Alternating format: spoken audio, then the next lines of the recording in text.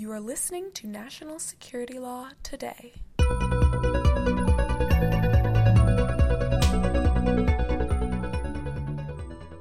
Welcome to National Security Law Today, the podcast of the American Bar Association Standing Committee on Law and National Security. I am Nicole, a member of the committee staff. Legal podcasts always have caveats, so here is ours. Today's moderators are national security attorneys who are here as individuals and not on behalf of their agencies or firms. You can find more about the Standing Committee online or join our listserv at americanbar.org/natsecurity. The ABA Standing Committee is comprised of seasoned national security lawyers and law professors. The committee spent the past 55 years keeping lawyers and the public informed and aware of the most pressing questions in national security law today. Join us at one of our monthly speaker programs or at our annual review conference on November 1st and 2nd to hear more about what's happening today and what will happen tomorrow on these issues. During the podcast, you can find links to the Black Letter Law and articles on today's topics at americanbar.org/natsecurity or in the notes to this podcast. At the end of this podcast, please drop us a note at nationalsecurity@americanbar.org, on Twitter at ABANatSec, or on our Facebook page. We welcome your feedback. Today we continue our conversation with Elisa Massimino of the Carr Center for Human Rights Policy. Please go back and listen to last week's episode for part 1 of our conversation, where we talk about her path to a human rights law career.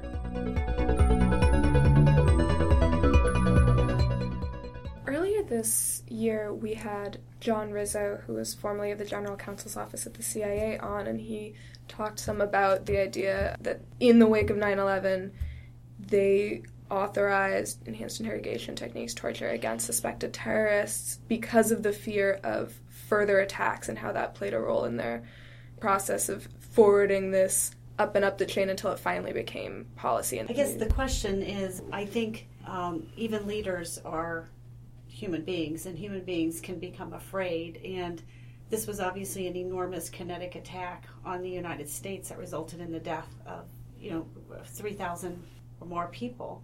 And I think in the wake of that, there was a concern that, when is it going to stop? What more is going to happen? So I wonder, just based on your observations and thoughts over the years, if you or Human Rights First have thought about the possibility that, reasonable people afraid of something that is real, palpable, based on evidence, can find themselves making decisions that deviate from these standards, and how we address the role of reasonable fear in those circumstances to make sure that we stay true to our identity as Americans.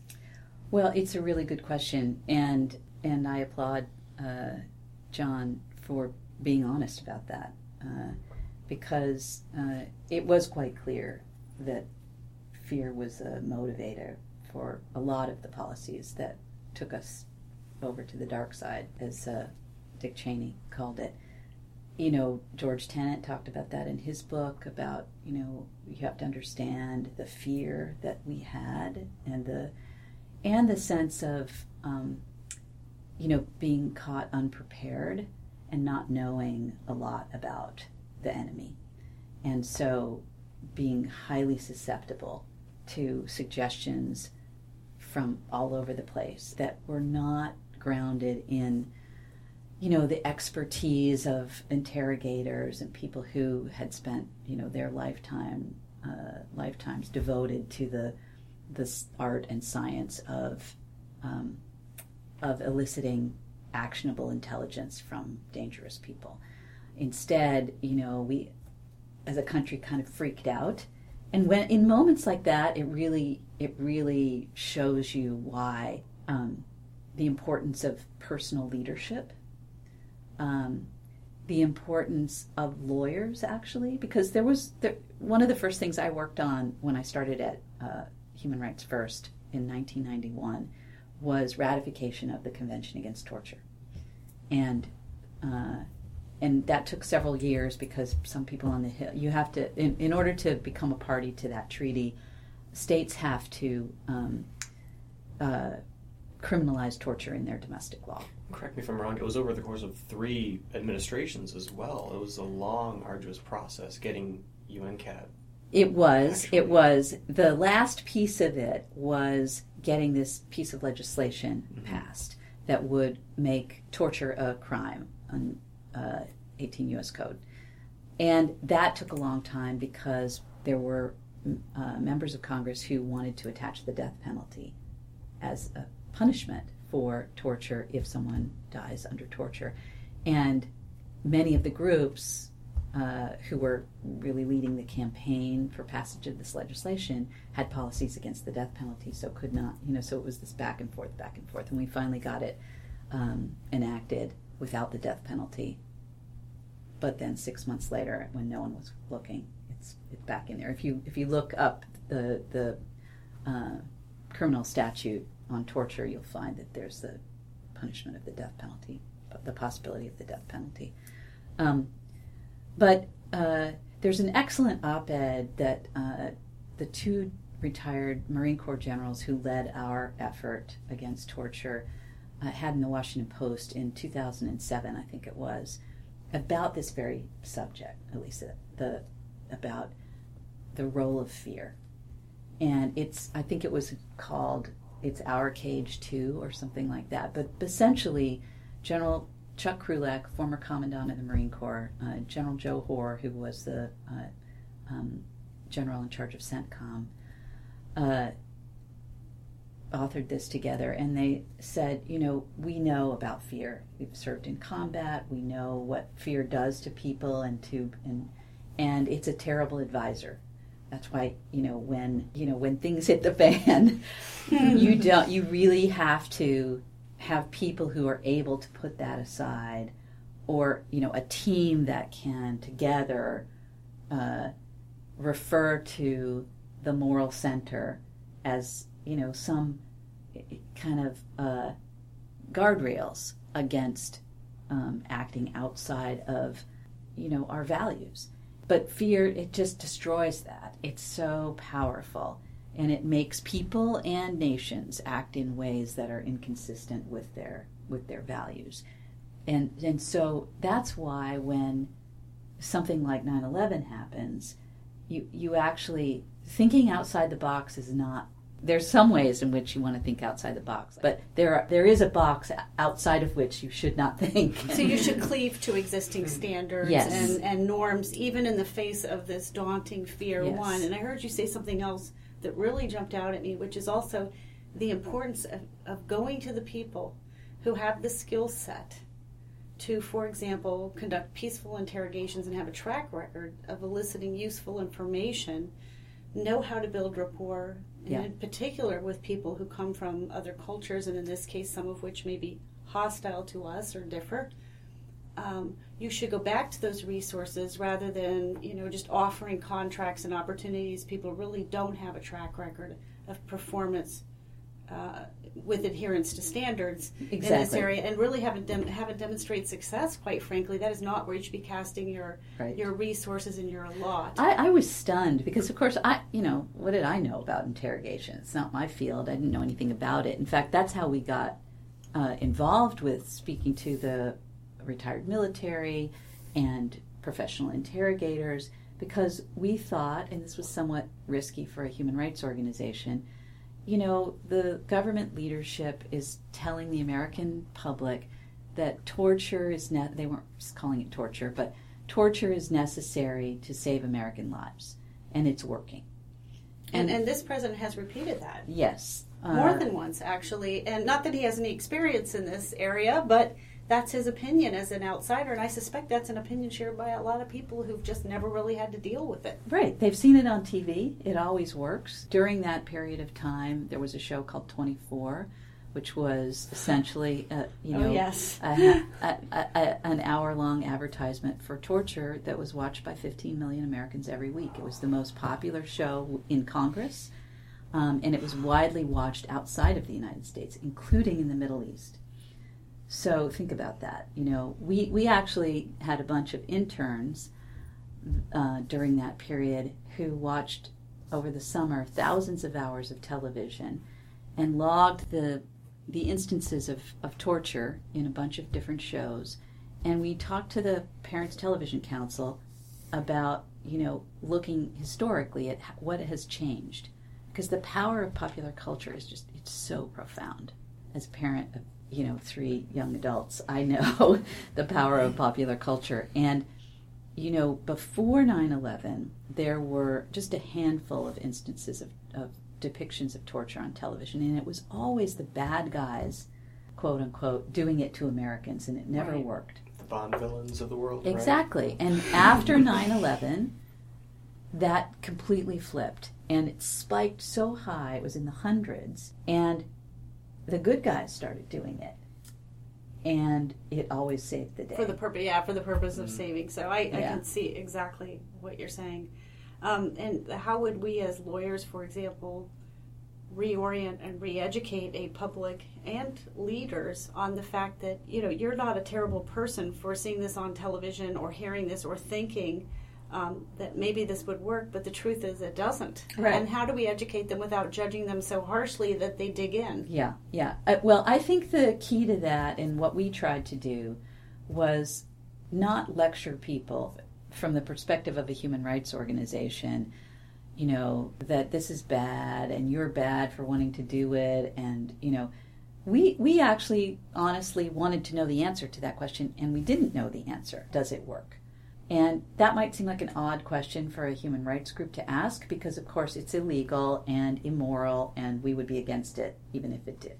And we've prosecuted it, let's be Yes. frank. I mean, we have prosecuted Japanese people, military personnel, who waterboarded our soldiers at the end of World War II as torture, for torture. This was never really a question. And so we asked that question, and we found that the people who had decades of experience in interrogation said, this is amateur hour. This is not how you get actionable intelligence. In fact, one guy who worked very closely with us said, look, when you ask the question, does torture work, it kind of depends on what you mean by that. As an interrogator, I could inflict pain on someone and gain compliance. So if I ask him, where's the safe house? And I, inflict pain on him and he tells me where the safe house is. Whether or not he knows. Does that, and it's true. What he tells me is the address of the safe house. Does that mean that torture works? Because when I send all of my people there to the safe house and it's booby-trapped and they all die, does that mean that torture worked?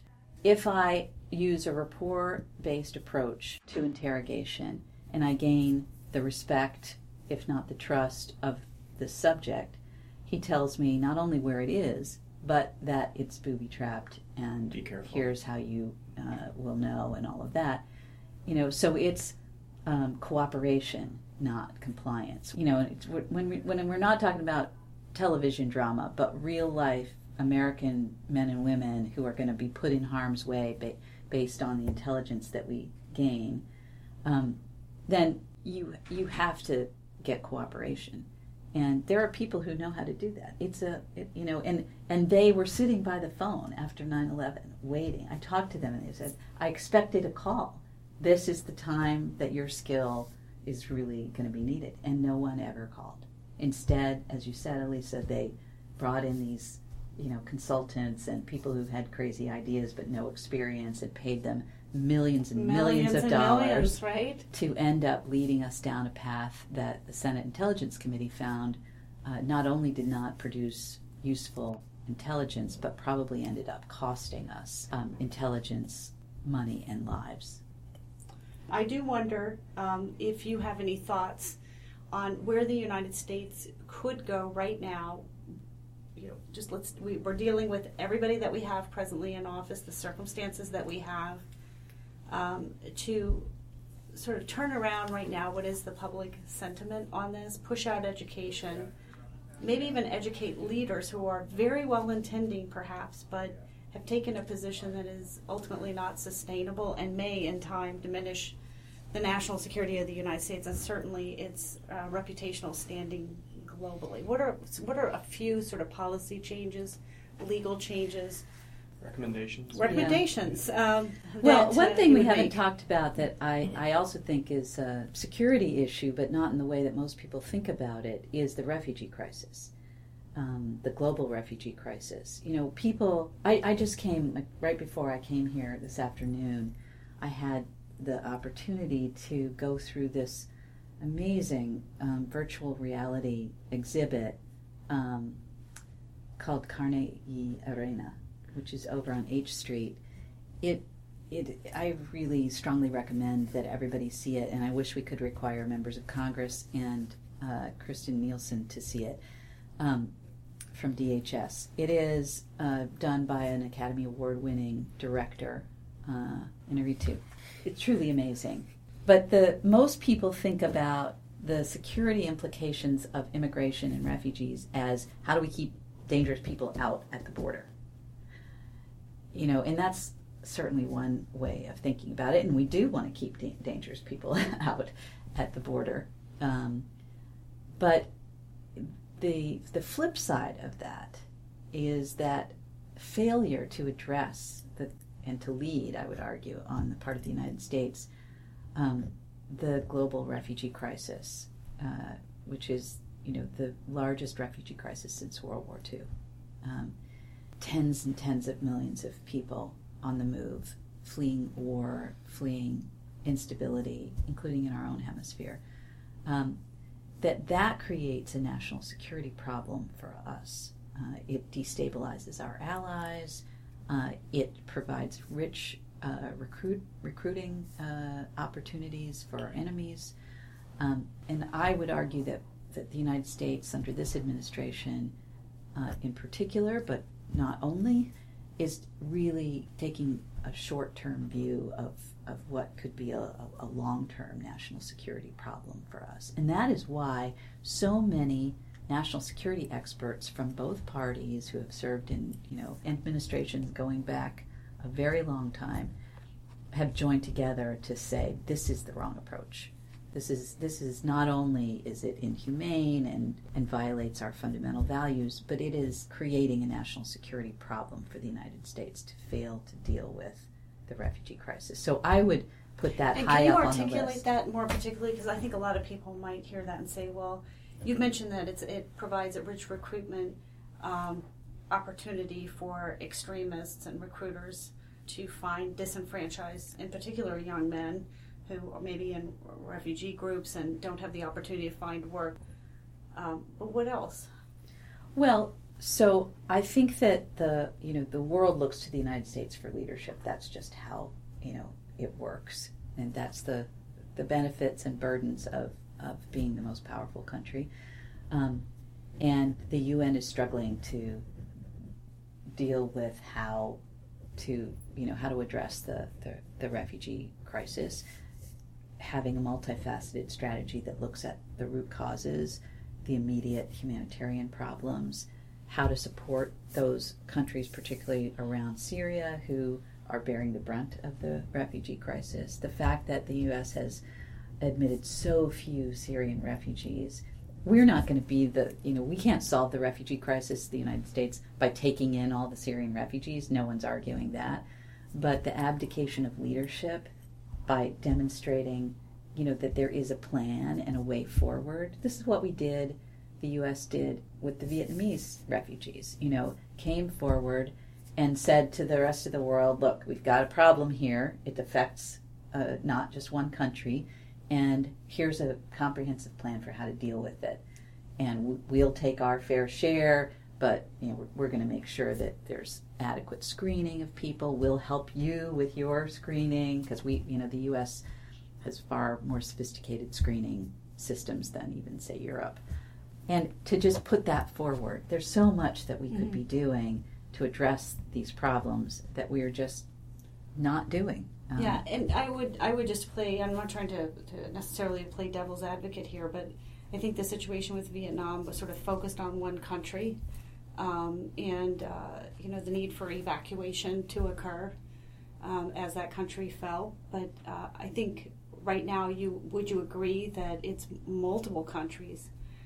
Many of these immigrants aren't coming from Syria at all. They're coming from countries in North Africa, at least particularly into Spain and Italy presently. And these are multiple countries with multiple problems, not all of which can we really solve or address. And nor does it seem that we could stem the flow right now of these refugees, that it just seems that this presents sort of I guess you'd say like a multi-theater problem. It certainly It's is very complex. different. It's certainly complex. Although the situation with the Vietnamese was also complex. The current scenario includes, refugees that have been in camps for decades, people who are fleeing Syria, people who are fleeing, gang violence and just the failed states in Central America. It's definitely a complex problem, no question. And there's no one solution to it. But that doesn't mean there's not more that we could be doing. We got to try something. In other words, we got to try We got to try Yes. something. We have to demonstrate leadership. In the past, we've done this through a mix of a robust resettlement program. So we're bringing people who've already been screened into the United States. Not only is that good for those people, and also I would argue for our country, because refugees bring skills and, diversity and entrepreneurial spirit. I mean, the Syrians in particular right now, if you were starting a country from scratch, these are the kind of people you would pick to be on your team. I mean, they're well educated, they're ambitious, and so in the past we've done a mix of that with a fair and open asylum system, with a really engagement in the international community to encourage, pressure, help fund other countries to do their fair share. Nobody thinks the U.S. should take all the refugees or solve all the problems. Like any of these like terrorism, climate change, all these kinds of problems that are global, they impact everybody, and they require solutions that need us to cooperate. The refugee crisis is like that too. Well, Elisa, I have to say we're glad that you've been a steward of these things these many years, and I hope that will continue while you are at Harvard. So let me leave you with this last question then. What is the one thing that you would like the President and all of the current military leadership to continue as they face this still waging 16-year-long war being fought in two countries? They're looking at the specter of a rising China and Russian meddling at the very least, although we're recording this on a day when the United Kingdom has identified actually 2 Russian individuals they believe to have been responsible for the poisoning of people inside the UK. What is the one thing that you would like the President to be thinking about or to consider? Well, we're in a really a unique situation right now in this country. This is a president that seems unmoored from our founding principles as a country, and so that makes a question like that really difficult. But I guess, if I had to pick one thing, just going back to the theme that we keep coming back to, the relationship between national security and human rights, respect for the inherent dignity of all people.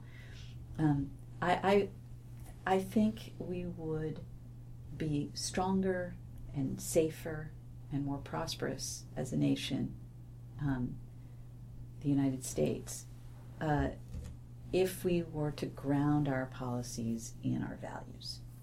So it's when we deviate from those values of due process, respect for the rule of law, and respect for the inherent rights of all individuals that we end up hurting ourselves. That's what I would hope the President could remember. All right, Elisa, it's been a pleasure to have you here today. Thanks for your career in national security law and for your service to the United States, and I do consider that service to the United States. Thanks. We're privileged to have had you with us. I hope you'll return after you've been to Harvard to do another episode, and that we will ensure our listeners that we will hyperlink the documents you've referenced today. They're very important. And we will also hyperlink any testimony of Elisa on these topics for your availability. But we look forward to speaking to you again. Thanks, I really enjoyed it. And thanks for listening to the podcast of the Standing Committee on Law and National Security. Tune in again soon for our next episode. So right now, if you're out there thinking about how much you want to practice law in a skiff and pop vitamin D all day, or you're just smart enough to know that national security law gives you a front row seat to history, and you do not want to sit on the sidelines or watch life from a distance, then join us again next time for National Security Law Today, brought to you by the American Bar Association Standing Committee on Law and National Security. Because listening to a podcast is informative, but social networking isn't really networking. Show up at one of our breakfasts or lunches or conferences. And don't miss the annual review conference in Washington, D.C. on November 1st and 2nd. Check us out at americanbar.org/natsecurity or follow us on Twitter at ABANatSec. And don't forget that every serious national security lawyer has one great book on their desk, the 2017 U.S. Intelligence Community Law Sourcebook, available for purchase on our website. From all of us here, thank you for listening. We'll see you next time. The views expressed on national security law today have not been approved by the House of Delegates or the Board of Governors of the American Bar Association, and accordingly should not be construed as representing ABA policy.